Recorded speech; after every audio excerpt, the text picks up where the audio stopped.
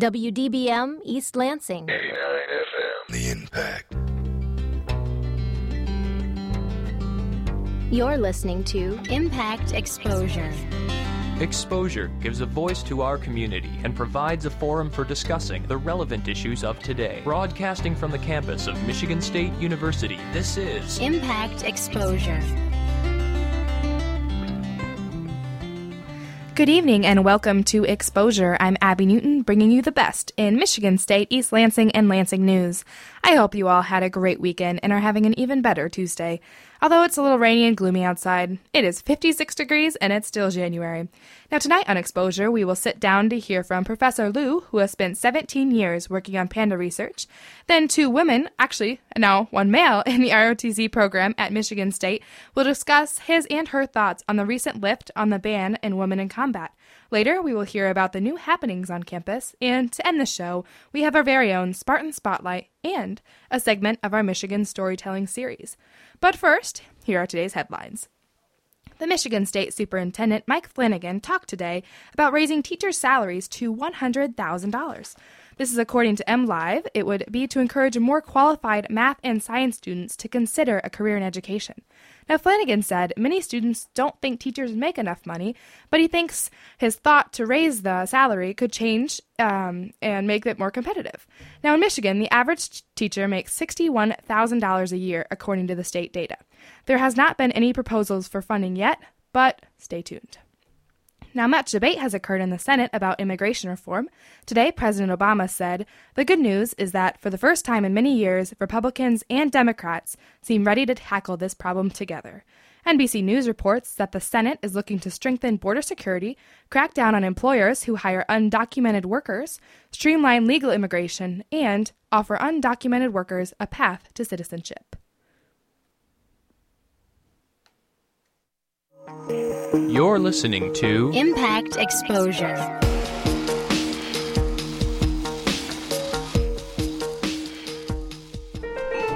First floor. Hey, what floor are you going to? 3, thanks. Hey, didn't we, have... Yeah, that one class. Yeah, that's so funny to see you, because I thought maybe we could, would you ever wanna, I was wondering if I could stick my finger in your eye. What? No. Oh, I just flushed some toilets and touched a doorknob. What? I've been keeping this moist Kleenex in my Ew, pocket. That's so gross. I thought we could, just stick my finger in your eye. Is that weird? No, don't touch me. What's wrong with you? Oh. Sorry. Well, ever since you got in the elevator, you've been coughing all over your hands and pressing those buttons, so I just thought you were into that kind of thing. Third floor. Freak. Studies show that 3/4 of women and only half of men actually wash their hands in the bathroom. That's nasty. Stop the flu and other germs by regularly washing with soap and avoid touching your eyes, nose, and mouth. More at cdc.gov/cleanhands. Impact 89 FM. For more variety than you'll hear on any other station, listen to the Impact Primetime, where you can find a different specialty show every night of the week. From 10 p.m. until midnight Sunday nights, listen to the Impact Afterglow, where you can hear a variety of relaxed tracks to help you ease into the start of a new week. Only on Impact Primetime. Now, back to Impact Exposure. MSU President Luana K. Simon recently launched Spartans 360. MSU faculty and students will travel to 10 sites across 4 continents to work with people to enhance the quality of life and opportunity in different areas of the world. One of the 10 stops was southwestern China with Professor Jack Liu. He is a University Distinguished Professor of Fisheries and Wildlife and the Director of the Centers for Systems Integrations and Sustainability.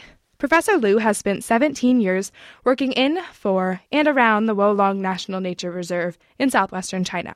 He is known as the Panda Man and has spent his time learning what it makes a healthy panda home. Now, welcome to Exposure, Jack. Thank you for having me. You're welcome. It's a pleasure. Now, first, can you tell us about your research in the Wolong National Nature Reserve? Yeah, the research that we have been doing in Wolong Nature Reserve is on pandas and people. And basically to understand how pandas are affected by people and how the panda habitat change affected people. And so to understand the complex relationships.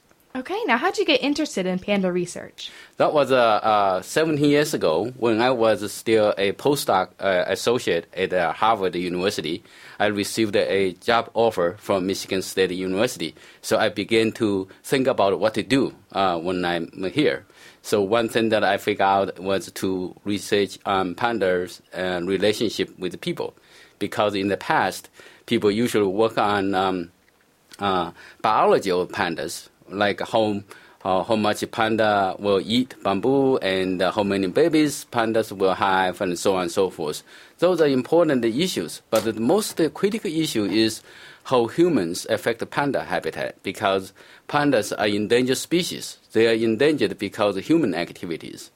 Okay, and again, you've been deeply entwined with the human and natural world interaction. Can you explain your findings about the topic of the natural world and the human world interacting? Yeah, there are a lot of interesting findings that we have made in the past 7 years.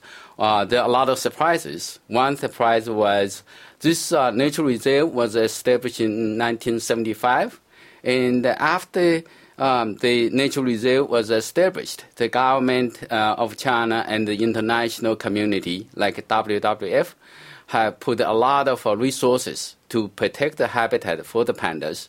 And that was the original purpose of establishing a nature reserve, is to protect the habitat. But our research found out was that the habitat actually getting worse after the reserve was established. Wow. And it getting worse faster than before the reserve was established. So that was a surprising result. And the government did not believe that, and the international organizations did not believe that. But we published the paper in the most prestigious journal called Science Magazine, and get a lot of media attention. Even the president of China knew about this research. Wow. So it took us some time to convince the government and the other researchers the findings that we had was accurate, and actually a lot of people did some verification of our research. And then after that, the government made a lot of good changes. Okay. One change was one of the co-authors of our paper became the new director of the nature reserve. So he began to implement some policies which actually had changed the trend of habitat destruction. Okay. Why did the reserve, upon its original establishment, what happened? How come it was getting worse?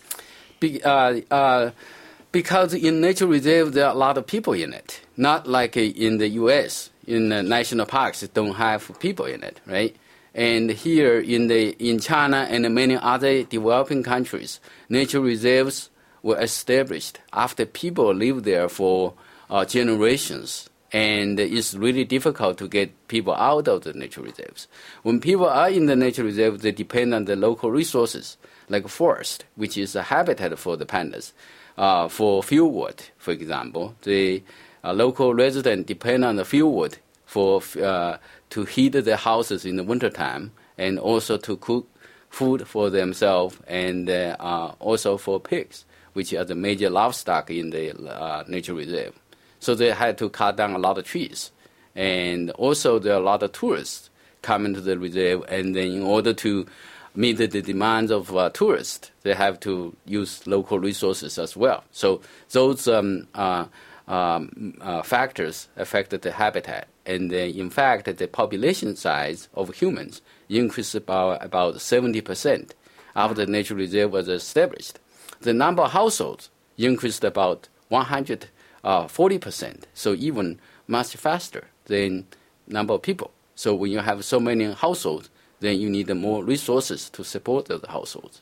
Wow, it sounds like it. Yeah. Now, what changes has a new director made that have benefited the reserve? So there are several new policies have been implemented. One of the policies is called the Natural Forest Conservation Program, which the government provide money for the local resident to monitor the forest. So instead of cutting down the forest, so the local resident receive money, and by monitor the forest, so they can stop illegal harvesting of the forest. And also they get money from the monitoring activities, so they can use the money to buy electricity. So they don't need to cut down that many forests for fuel wood. So that's one of the policies. And another policy is called the Green to Green program, which is to return the cropland to forest land, which eventually become habitat for the pandas. So that's very helpful because that's a method to restore the habitat for the pandas. The third policy is to build a new hydropower station inside the reserve. It's not like Three Gorges Dam, which is huge, but this is a small hydropower station which provides electricity for the local resident to use for cooking, for heating in the wintertime. Okay, wow, that's a lot of initiatives. Yeah, yes. Now, you also, in your research, you talk about coupled human and natural systems. Could you explain that? Yeah, coupled human and natural systems basically are the systems in which humans interact with natural systems. The basic concept is a feedback, how humans affect the natural systems, how the changes in the natural system affect people. So that's very important because even inside the reserve, we found that people cut down the trees, right? And then the forest become less and less. So people have to go farther away to collect the fuel wood. So they take more time to get there. It's more tedious. Also, the nature reserve is in a mountain area. It's very difficult to climb the mountains and to cut down the trees. So that's a kind of feedback that the nature system change will have impact on the humans. Okay, and what have the humans' response been to the reserve itself and the changes that they are looking forward to? Right. So there are several responses. One is to find jobs elsewhere, and so that they can make incomes and or grow crops. They can sell those cash crops to cities so that they can gain income. And another thing is that they can have more electricity to use. And when they have more income, then they can use more electricity instead of cut down more trees. Okay, wow. So that's the change in lifestyles, basically. Definitely very much an interacting relationship between the pandas and the humans in more ways than one, it sounds like. Right. Okay, now also you've been exploring conservation and sustainability, which you mentioned earlier. Mm-hmm. What are your future goals in that realm? In the future goal is to understand the long-term dynamics of the systems, how humans change over time, how natural systems change over time, how panda habitat change over time. And even though we have been doing research there for 17 years, so there are a lot of things that we did not see before. For example, the earthquake. There was a major earthquake in 2008. That earthquake does not happen, every 20 years. And it happens every 60 or 70 years. So we really needed to have long-term to observe the impact of those kind of natural disasters. And this is less frequent, but big impact events. Okay. Are you recovered completely from the earthquake, or are you still kind of... We're still recovering from the earthquake. And a lot of things have been done, but more things need to be done in the future. And a lot of people have moved their houses from the mountain area to more flat area so that they can have less problem due to the landslide. Oh, okay. So another long-term goal is that we use this nature reserve as a laboratory.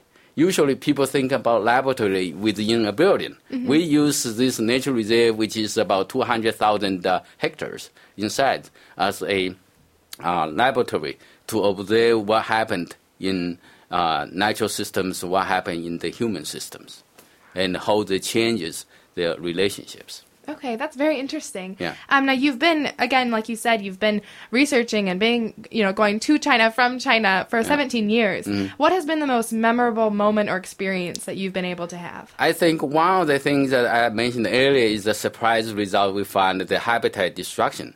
Another surprise that we found is that after those policy change, we now see the improvement of the panda habitat. And so there is a turning point that the panda habitat get destroyed, now get recovered. So that's really relief for us to see the changes. So that's a tipping point that we saw in our research.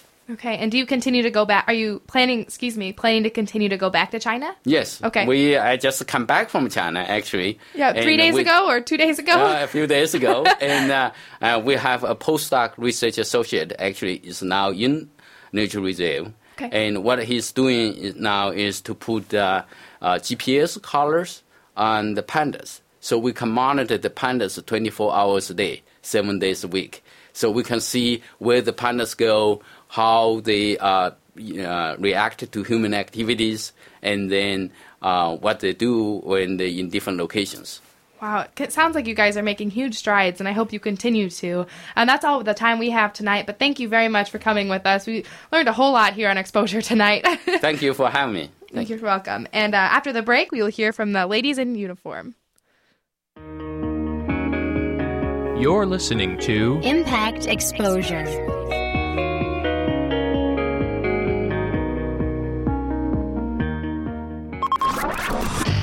For more variety than you'll hear on any other station, listen to the Impact Primetime, where you can find a different specialty show every night of the week. Tuesday nights from 8 until midnight, The Impact's Progressive Torch and Twang brings you the best in alternative country and grassroots music. Only on Impact Prime Time. You wouldn't send a text while using a chainsaw. Check out these pics of this huge tree falling. You probably wouldn't text while scuba diving. And you definitely wouldn't send a text while making out. You are so smoking hot. I love your elbows. Oh, wait, hold on a second. Huh? I need to send this. OMG, I'm like totally kissing him right now. Dude, what the So why would you send a text while driving? Well, that's different. That's what about 6,000 people who died last year said. Oh. And now it's illegal in Michigan to read, type, or send any text from your phone while driving. It's a $100 fine for the first offense and $200 after that. Ouch. Check out Michigan House Bill 4394. Be a part of the solution and save a life. And seriously, put the phone away while you're making out. Aw, come back, Cuddle Bunny. You need help. 88.9 The Impact. Now back to Impact Exposure.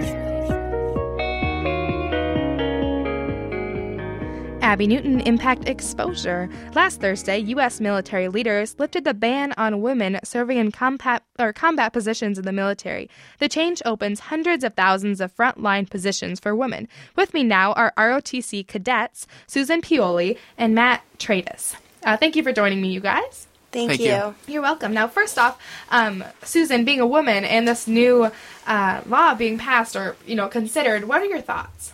I'm excited. I think that the Army is trying to diversify itself, but I also think there's pros and cons to the issue that we're discussing. What are those pros and cons?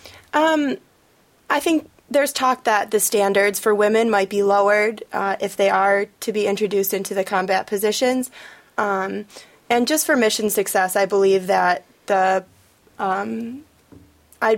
standards shouldn't be lowered, and that we should be able to do just as much as the males can.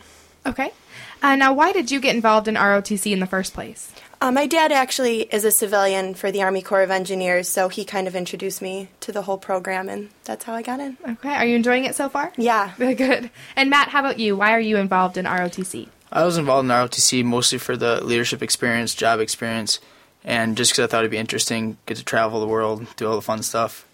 And I think it's definitely overall a good experience, and it teaches me a lot about myself and jobs.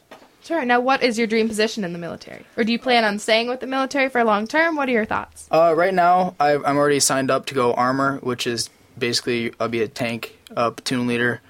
And then after that, after about 4 years, I go military intelligence. So that starts in May, and depending on how I like it, I'll decide if I want to stay in it. Okay. How about you, Susan? What are your dream positions in the military? I just found out that I branched Signal Corps. It basically has to do with telecommunications, computers, radio frequencies. And I'm going to stay with that until I see otherwise. That's excellent. So, Matt, what are your thoughts on the potential lift on banning women in the combat positions? Obviously, it has pros and cons. My opinion, this isn't the Army's opinion, I don't think the ban should have been lifted. I feel that women in combat roles could be a distraction There could be, different pregnancy rates that could affect the mission, the overall success of the mission. There could be sexual harassment, stuff that takes away from the mission focus, especially when you're dealing with people's lives. But there's also good things. It is definitely diversification. It's good for the Army to be diversified. It's good for them to change. But if the standards stay the same, I think it could be good. But we'll see. Okay. Susan, what do you say to men who are critical of the potential lift? I think I don't have a direct response to that. Obviously, there's a lot of things in the military that have happened, and there are always going to be people who are for it and against it. And I think with time that those two sides eventually come together. So I think now a lot of people just have different opinions, and there's not one right answer. Okay. Matt, in men and especially ROTC cadets, do you feel that your opinion is shared mainly among the men, or what do you gauge from the men's opinion? I guess it kind of depends on the male. There's some men in ROTC and just in the Army in general that are pretty traditional, kind of hardcore about being infantry or combat arms and stuff, and they don't agree with it. I know a lot of people that don't, but I also know a lot of people that do. There's a lot of men that think it'd be good to have women in there, kind of diversifying it up. And especially men that aren't in combat roles, they're already dealing with it already, so they don't care. Really, it doesn't have anything to do with them. Sure, that makes sense. And again, being put in frontline combat duty is a requested position, right? Yes. Okay, so do you think women are going to pursue this position? I think women who can see themselves meeting the standards, yes, would like to see themselves as those platoon leaders or squad leaders in infantry or armor. But I also think that there are going to be women who don't request it, just like there are men who don't request to be in those combat positions. I think it'd obviously be a smaller percentage of women that try, but there's definitely some. I know cadets, some women cadets in ROTC that would probably go for it, and I've met women that were kind of upset that there was a ban on it when they first found out, when they first joined the military. So. Okay. Now, do you see yourself pursuing a position in direct combat? Well, armor is a combat arms branch. It was previously unallowed for women to be in there until last week. So. Yeah, and so it's going to be a lot different. There's going to be changes when I get to the armor school and how they do everything. So it'll be kind of like a different thing that I have to worry about now. It could be good, it could be bad, who knows. And you're kind of in the front line when everyone's adjusting to it at similar times. So you'll be, seeing that right up front. Yeah, so that'll be jumping interesting. Right in there. Exactly. Now, being a woman, there's only 15% of women who make up the military. What's it like being a woman in ROTC? Honestly, I don't feel like, I'm a woman and he's a male cadet.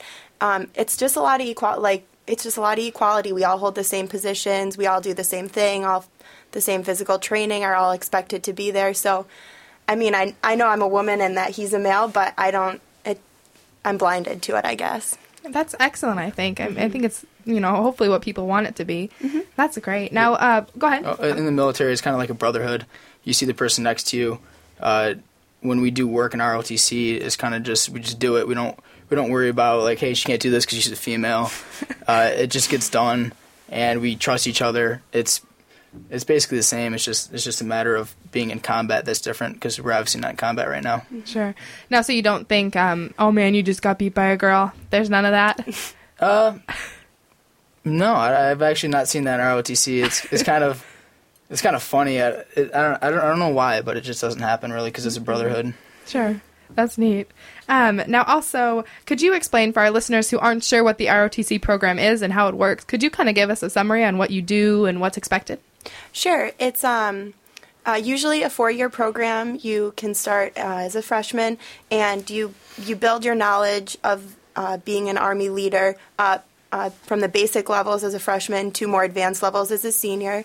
After junior year, you're expected to go to LDAC. It's called the Leadership Development Assessment Course out at Fort Lewis in Seattle, Washington. It's a 29-day camp, we call it, and you just get evaluated on the skills that you've learned freshman, sophomore, and junior year. Then senior year, you're preparing to go off to be a platoon leader after you graduate and commission. Okay. What is the responsibilities and the duties week by week? Week by week, you have physical training in the mornings. It could be anywhere from 1 to 5 days, depending on how physically fit you are already. Usually it's around 3 for the average person. every Tuesday we have a 2-hour lab, which is just leadership training. You get out there, we do leadership stick slants, as they're called. It's basically you're a squad leader in charge of about 9 people, and you lead them through little missions, like kind of little mock missions. You do a bunch of other stuff like weapons training and all that fun stuff. And then there's about one weekend a semester. You go to Fort Custer, Battle Creek, and do a field training exercise. And then there's also extracurricular activities in ROTC that you can do for another 3 hours a week. Basically, you spend anywhere from 10 to, as a senior, 30 hours a week in ROTC. Wow. So you guys are getting so close, it sounds like. Yeah. So what are you most looking forward to coming closer to graduation in the ROTC sense? I think just the new experiences. Like, we're ending our ROTC career and we're just starting something new, and we have no idea what it's going to be like. We don't know where we're going to be or what we're going to be doing. So I think as a group, collectively, we're just really excited that we've been so well prepared by Michigan State Army ROTC, and are just looking forward to the future. Yeah, I'm excited because Michigan State has one of the best programs in the country for ROTC. So I'm excited to see how I stand as a platoon leader in charge of around 30 people, see how I can lead them and hopefully, keep them safe and just do my job, complete the mission. Well, we wish you the best of luck in the future, and thank you for serving. Again, this is Susan and Matt with the ROTC program. Thank you. Next up on Exposure, we will hear from a few other sources. First, we have Michaela Colonna reporting about what's new on Michigan State's campus. You're listening to Impact Exposure on 89 FM.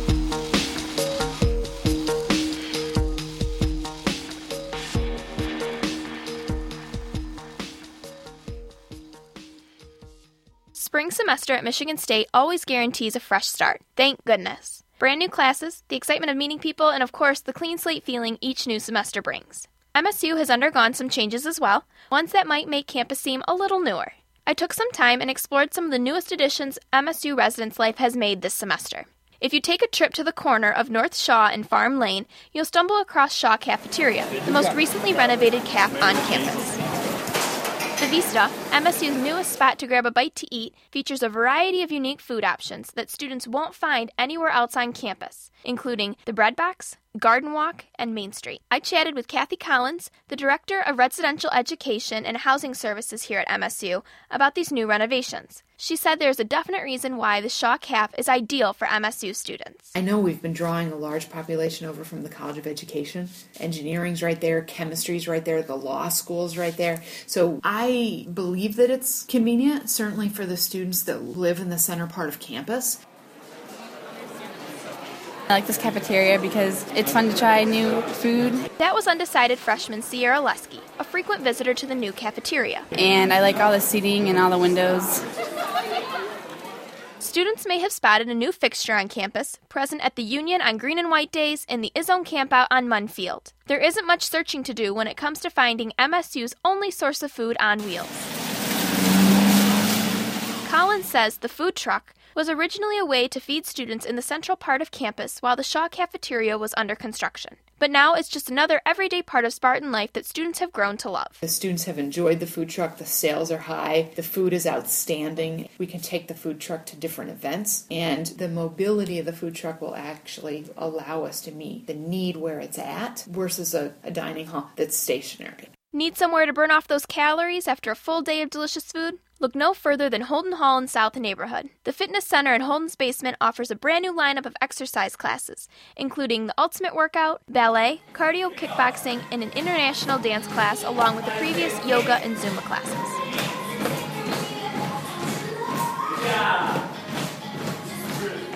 B. Yang, a first-year graduate in the Student Affairs Administration program at MSU, teaches the Ultimate Workout classes on Thursday nights. He has the freedom to decide the types of exercises he includes in his workouts, since the class isn't bound to certain exercise regulations. For working out, it should never be easy. It should always challenge you. It should always push you past your limits. And I think that's what my class offers. It's something different. It's something new. And it's fun. Collins said for the students to be on the lookout for even more renovations for the 2013 and 2014 school year. Get excited, MSU. The future of the residential experience is looking especially bright. Reporting for Impact News, I'm Michaela Colonna.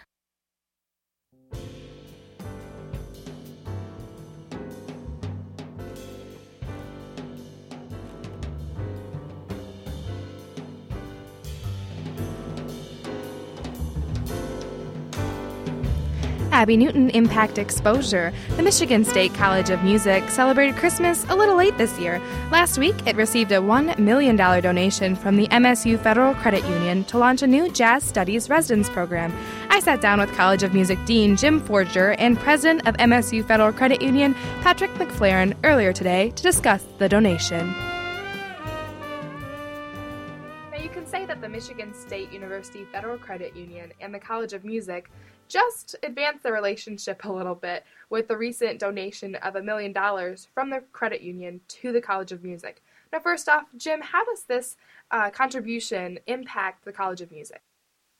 Well, it's a fabulous and transformational gift that will propel one of our best and well-known programs, Jazz Studies, to the next level and provide tremendous service to the Lansing community and across the state. With this nice donation, there's definitely a lot of possibility for impact.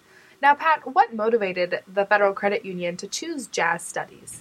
Well, we selected jazz because it is one of the gems at Michigan State. It is a nationally recognized program, and it also has a number of the other factors that we really wanted, which was outreach to the MSU students. So these guest artists are going to come here and help and work with MSU students, and then also with local students in the school districts and teachers in the local school districts. So it creates a number of wins and outreaches and benefits the entire community. The donation will help fund the Artist in Residence program, which will help bring established jazz stars to East Lansing for a week at a time to work with students and to perform. And the jazz program at Michigan State has always been known for its strong efforts in outreach. But Jim, why is outreach so important? Well, students need to practice performing, and there's an oral tradition in jazz which is handed down from master teachers to their students and from our students to folks into the community. So we have a series of tours and programs in local schools. We have a regular outreach program in CMS Detroit on Woodward Avenue, where we have faculty artists in the school and their students working with them and teaching on a regular basis. So it's part of the culture. And how did the relationship between the College of Music and the Federal Credit Union begin? Well, we've been one of their sponsors for the Jazz Series and have built the relationship over the last few years, and we've seen such positive results from our sponsorship, we wanted to deepen that relationship. And deep down, are you secretly a jazz music fan?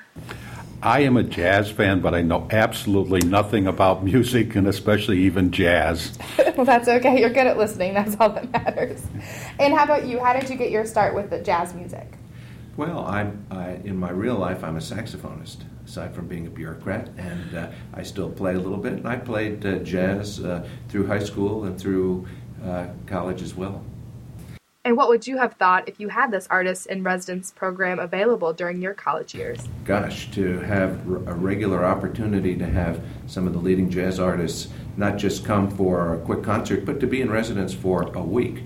There's a period of really getting to know them and networking with them and having these folks from around the country say, gosh, look what's happening at MSU, or I heard a great bass player. There's an opportunity. Help them network and get jobs. It's also useful in that respect as well. And in that regard, how are the students responding to this? I think the students are really psyched up. I think they are thrilled. I think they're honored. I think that it's a way of. I think they feel very proud. They're proud of their faculty, who are among the best in the country, and they're proud to be part of a community that is an active learning community that shares more broadly and gives them great learning opportunities. I'm sure they're very excited, and rightfully so. Now, Pat, what are you most excited for in the College of Music and the new initiatives? Well, they're going to use it primarily to have the artists come and spend a week and do a series of performances and outreach. So, again, spreading their knowledge in the local community, helping MSU students with their art and with their careers is extremely important. And then our other hope is in the high school area and middle school area, giving people another reason to complete their education, maybe pursue their dream. That is really important for the young people, especially in the Lansing School District. And then for the whole community, a great jazz program gives people another reason to look at the MSU and the local community. If you're a professional that can locate any place in the world, we have to make it attractive here. And in a business level, economic development, it's real important to have programs like these and enhance them and improve them. Oh, certainly. I think the community itself, especially, has a lot to look forward to with the College of Music. Now, Jim, what can we look forward to? What artists are coming, or what's going to be happening soon? Well, I think that I'll leave that to the person I try to work for in this regard is Rodney Whitaker, our fabulous Director of Jazz Studies. And so that will be the selection between Rodney and his faculty, and I'm certain before our final selection is made, they'll get together with Pat and April Klobus, his assistant, and collaboratively have just a great unveiling of the first MSU-FCU Visiting Guest Artist in Jazz.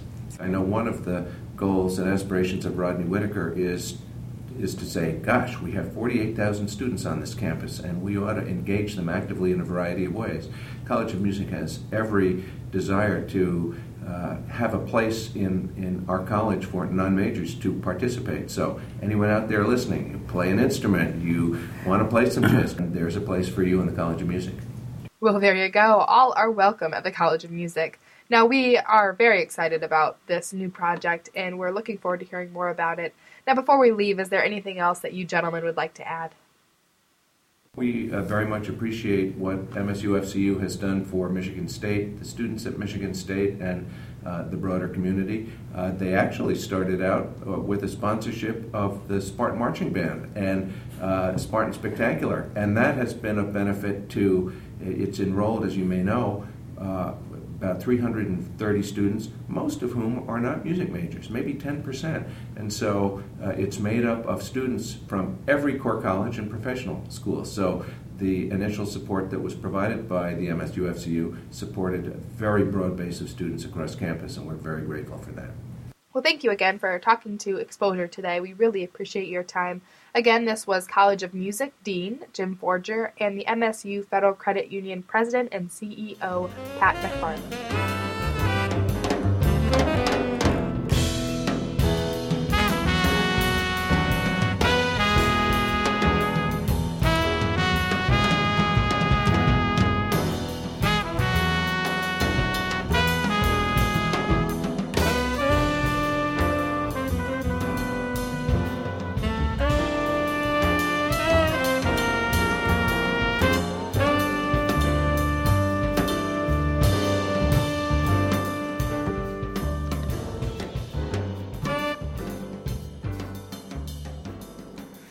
The Keep Michigan Wolves Protected campaign has been traveling around Michigan to get support for their cause.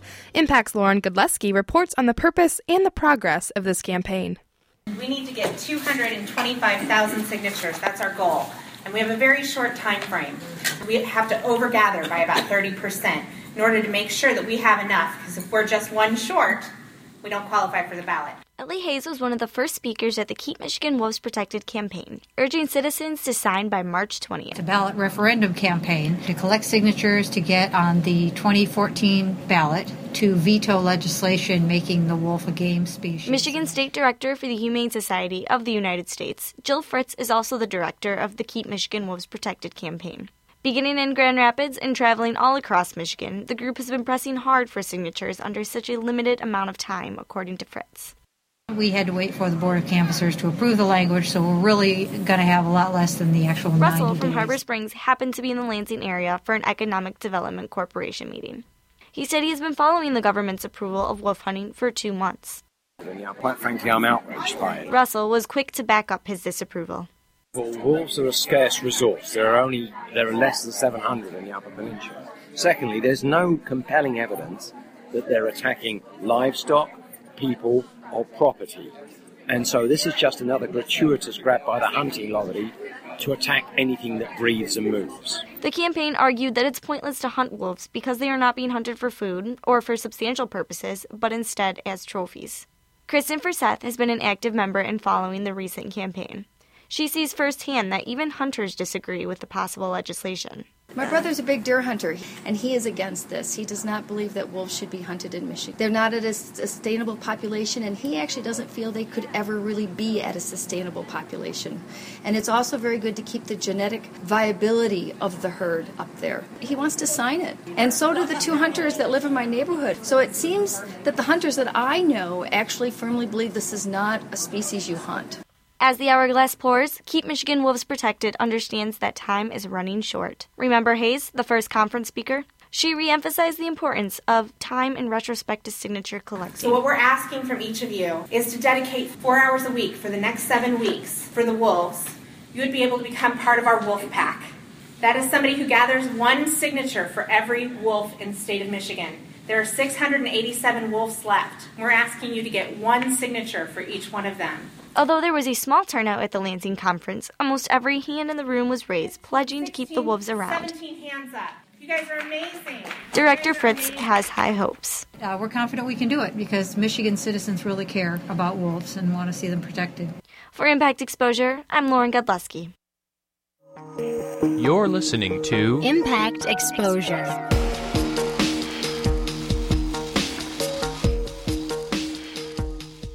General, we've just received word of an invasion. Speak quickly, maggot! Is it those Canadians again? I don't know, sir. We've just heard that Monday at 8 p.m. the Impact will be invaded. You stupid ninny! That's the Asian invasion! It's the poppiest, catchiest, and all-around toe-tappingest music out of the Korea, Japan, and China! But, sir, I'm no good with Asian dialects. Shut up and listen to the music, Private! That catchy beat knows no language barrier! Now move out, everyone! Sir, yes, sir! The Asian Invasion. Monday nights from 8 till 10 on 89 FM. The Impact. For more variety than you'll hear on any other station, listen to the Impact Primetime, where you can find a different specialty show every night of the week. Thursday nights from 10 until 2 a.m. Listen to the Hours of Power, the scariest and only metal show in the mid-Michigan area. Only on Impact Primetime. Now, back to Impact Exposure.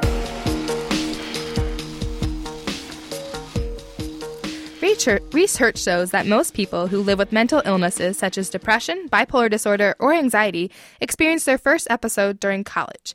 Active Minds is a national organization founded to use the student voice to raise awareness of mental health. Michigan State Active Minds is featured today in our Spartan Spotlight. Members Stephanie Cowell and Jonathan Hodges are here to chat with me. Welcome, Stephanie and Jonathan. Hello. Thanks. Now, what is Active Minds and how did it begin? Active Minds is a nonprofit organization dedicated to raising mental health awareness and reducing the stigma attached to mental health topics. It began in 2001 by Allison Mailman, who was a junior in college. Following the suicide of her brother, she didn't like how her brother had struggled with depression in silence and how on most college campuses, nobody talks openly about it. So she wanted to start a group that got people talking about it so nobody else would have to suffer. Okay. Very neat. Now, what is the mission of Active Minds? We hope to promote mental health awareness on college campuses and reduce the stigma surrounding mental health issues. Okay. Jonathan, why did you get involved with Active Minds? I got involved with Active Minds after working at the counseling center as a student intern. We worked hand in hand while they met in the counseling center for their meetings, and I thought it was a really cool organization that was doing some good work around campus, and I was happy to be involved with combating the stigma on any mental health issues. Okay, and Stephanie, how about you? Why did you get involved? I got involved after, in high school, I went through depression and was hospitalized for depression and cutting and suicide watch.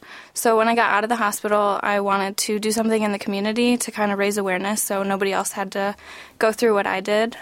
So in Ann Arbor, I started a group that was a lot like Active Minds.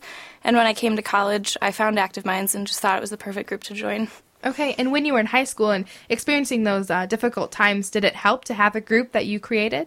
Yeah, it did a lot because it was not so much coping, but just kind of helping other people made me feel good in turn, and knowing that I was helping other people with what I'd gone through was just really helpful for me, just getting over everything myself. Sure. And the Active Minds group, are there a lot of students who have previously experienced turmoils such as those?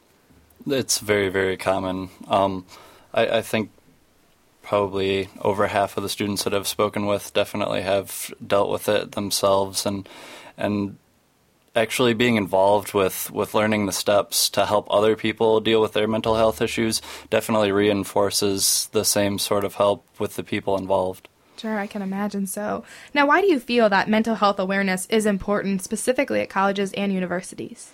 I think it's really important because college is such a big change from where people were before in high school that it might be kind of difficult to deal with at first. So there is a lot of anxiety and depression and sad feelings that can come with like leaving home and going across the country to go to school, and it's pretty stressful. So I think that just having awareness about the different issues is helpful so that people don't have to go through it alone and can talk to friends and seek help. Okay. How about you, Jonathan? Similar agree? Or do you agree, or do you have different things to add? I think Stephanie pretty much covered it. Okay. Now, Jonathan, you've been involved with Active Minds for a while. Have you seen, the mental health issues increase or decrease through your time here? I think they probably have generally stayed the same. We're currently trying to increase our reach, which definitely would be a good thing with combating numbers. But I think that the group's growth is still continuing. Okay, good. That's exciting. Now, to continue this outreach, what initiatives do you guys have planned for Active Minds? This semester, we are going to be doing our normal events that we've done, and then we are also doing a new event that's going to be like an Active Minds 5K. We did the Out of the Darkness Walk last semester, which was really successful, so we hope that focusing less on suicide and more on just more mental health issues will get more people involved and more people aware of what's going on college campuses. Okay, what was the Out of Darkness campaign? It's a suicide awareness walk that includes everybody in the community in East Lansing, and they do it across the country, and it's through the American Foundation for Suicide Prevention. So it's a 5K where we just have families come in who usually walk in honor of somebody and just kind of get people aware of how big of an issue suicide is. Have you had good turnout for those? It's actually been really good turnout for those, yeah. And we initially started that in honor of an MSU student who completed suicide. So, really? When did that happen? I believe 2007. Okay, and it's continuing to kind of gain more support and grow throughout the years? Yep. Well, that's It good. actually That's doubled in size from year 1 to year 2. That's great. Congratulations on that. And that's awesome for MSU students to get involved with as well. Now, are there any other events the organization is looking to put on in the future, maybe future goals? Our future goals are just to do more things focusing on just issues like eating disorders, anxiety, stress, because we have focused a lot on depression and suicide, so we're going to try and branch away from that and do certain activities that focus on other things. Okay, and you mentioned eating disorders. Do you think those are pretty prominent on college campuses? I think so, because I know, living in the dorms, you don't always want to walk across the street to go eat. So I think it is harder to, keep up a healthy weight when you are in college, either gaining weight or losing weight. So I think it's just something that we need to kind of focus on and make sure people are eating healthy. Okay, sure. Now, how many members are in your organization? Right now we have about 100 people on Facebook. Okay, that's huge. That's great. Now, I understand that suicide, like you mentioned, is actually the second leading cause of death in college students, and it took 1,100 students' lives last year. So what has Active Minds, besides the campaign you talked about earlier, done to combat the situation? I mean, we've done a lot of programs like Send Silence Packing. We brought that on the MSU campus, and it's just a program to bring awareness to the numbers like that 1,100 college students per year that complete suicide. So through additional Post Secret is another program that we were interested in possibly getting involved with. I don't know if you're familiar with the Post Secret books, but they actually do an on-campus Post Secret event where students can write down their secrets anonymously and feel like they have some weight off their chest. So through programs like that. Okay, that's very interesting. So the Post Secret book, what is that specifically? Post Secret is a book that was published with kind of just random people's secrets that they submitted to this author who had the idea for anonymous secret submission, just so for people to have a way to deal with their secrets that have been weighing on them. So what they do at college campuses is just have boxes where you fill out a card and you drop it in the box and it's displayed somewhere, and you don't have to be embarrassed about your secret, but you can feel like you got some weight off your chest. Sure, I'm sure people are probably walking faster. They feel a little bit lighter. Now, also, you mentioned the Send Silence Packing. Could you describe that a little bit more in detail? Actually, That's an activity that came to MSU before either of us were here. So oh, really? Okay. Yeah, we're researching more of it right now. Okay. Yeah, it's where we have Active Minds has all the backpacks. We have 1,100 backpacks that we set up in one room just to show people like how big a number 1,100 is, and they can really see like, wow, this many people attempt suicide every year on a college campus. So it's just kind of it leaves a big impact on people. And a lot of people that joined Active Minds saw the Sun Silence packing, and that's all they talk about for a while, because they just, like, you can think, 1,100, but it's a lot different when you actually see it in front of you and can look at the backpacks and be like, that was a student, and, like, these were all students. So it's a nice event that Active Minds puts on, because then you can see how big the number is. Very powerful, it sounds like, too. Now, what can students do if they need help? Where do they go, or how do they, find the help they really need? Students can talk to their friends. That's a big thing. RAs are trained to help, like, intervene if people are having issues. People could also go to the counseling center and talk to a counselor there. It's in the Student Services Building right across from the museum. And students can go and just talk to a counselor, if you talk to anybody, really opening up to anybody will help a lot. That's great. Well, thank you guys very much for joining us today. Is there anything else you'd like to add about Active Minds? If you're interested in being involved, you can definitely find us on Facebook, Active Minds at MSU. Okay, well, great. Thank you again. That was Jonathan and Susan from Active Minds. All right, after the break, we will have our Michigan Storytellers portion of the show, where a writer, singer, or artist from the community shares his or her work. You're listening to Impact Exposure.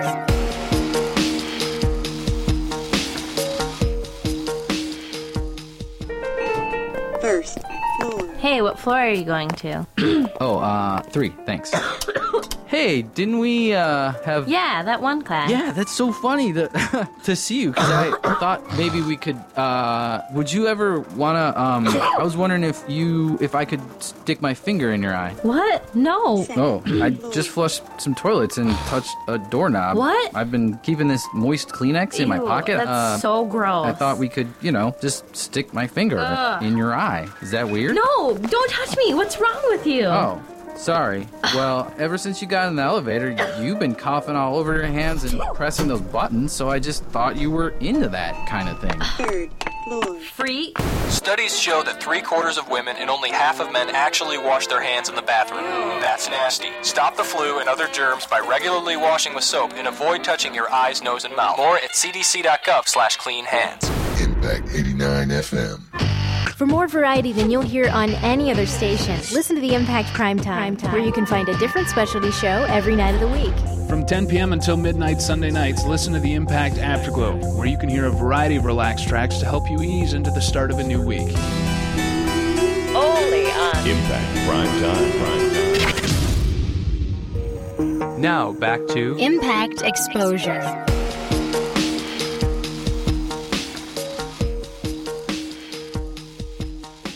Welcome back. With me now is Nick Carver, an MSU student for our Michigan Storyteller of the Week. Nick, how are you today? Fantastic, Abby. How are you? I'm good, thank you. Now, what are you sharing with us? It's a piece I wrote called Pocket Politics. Okay. What? Oh, go ahead. It's just a nonfiction, or not nonfiction, excuse me. It's a fiction piece, just very sporadic. Okay. Now, how'd your interest for writing begin? I've always enjoyed reading since I was a young child, and it's just kind of evolved from that point onto this.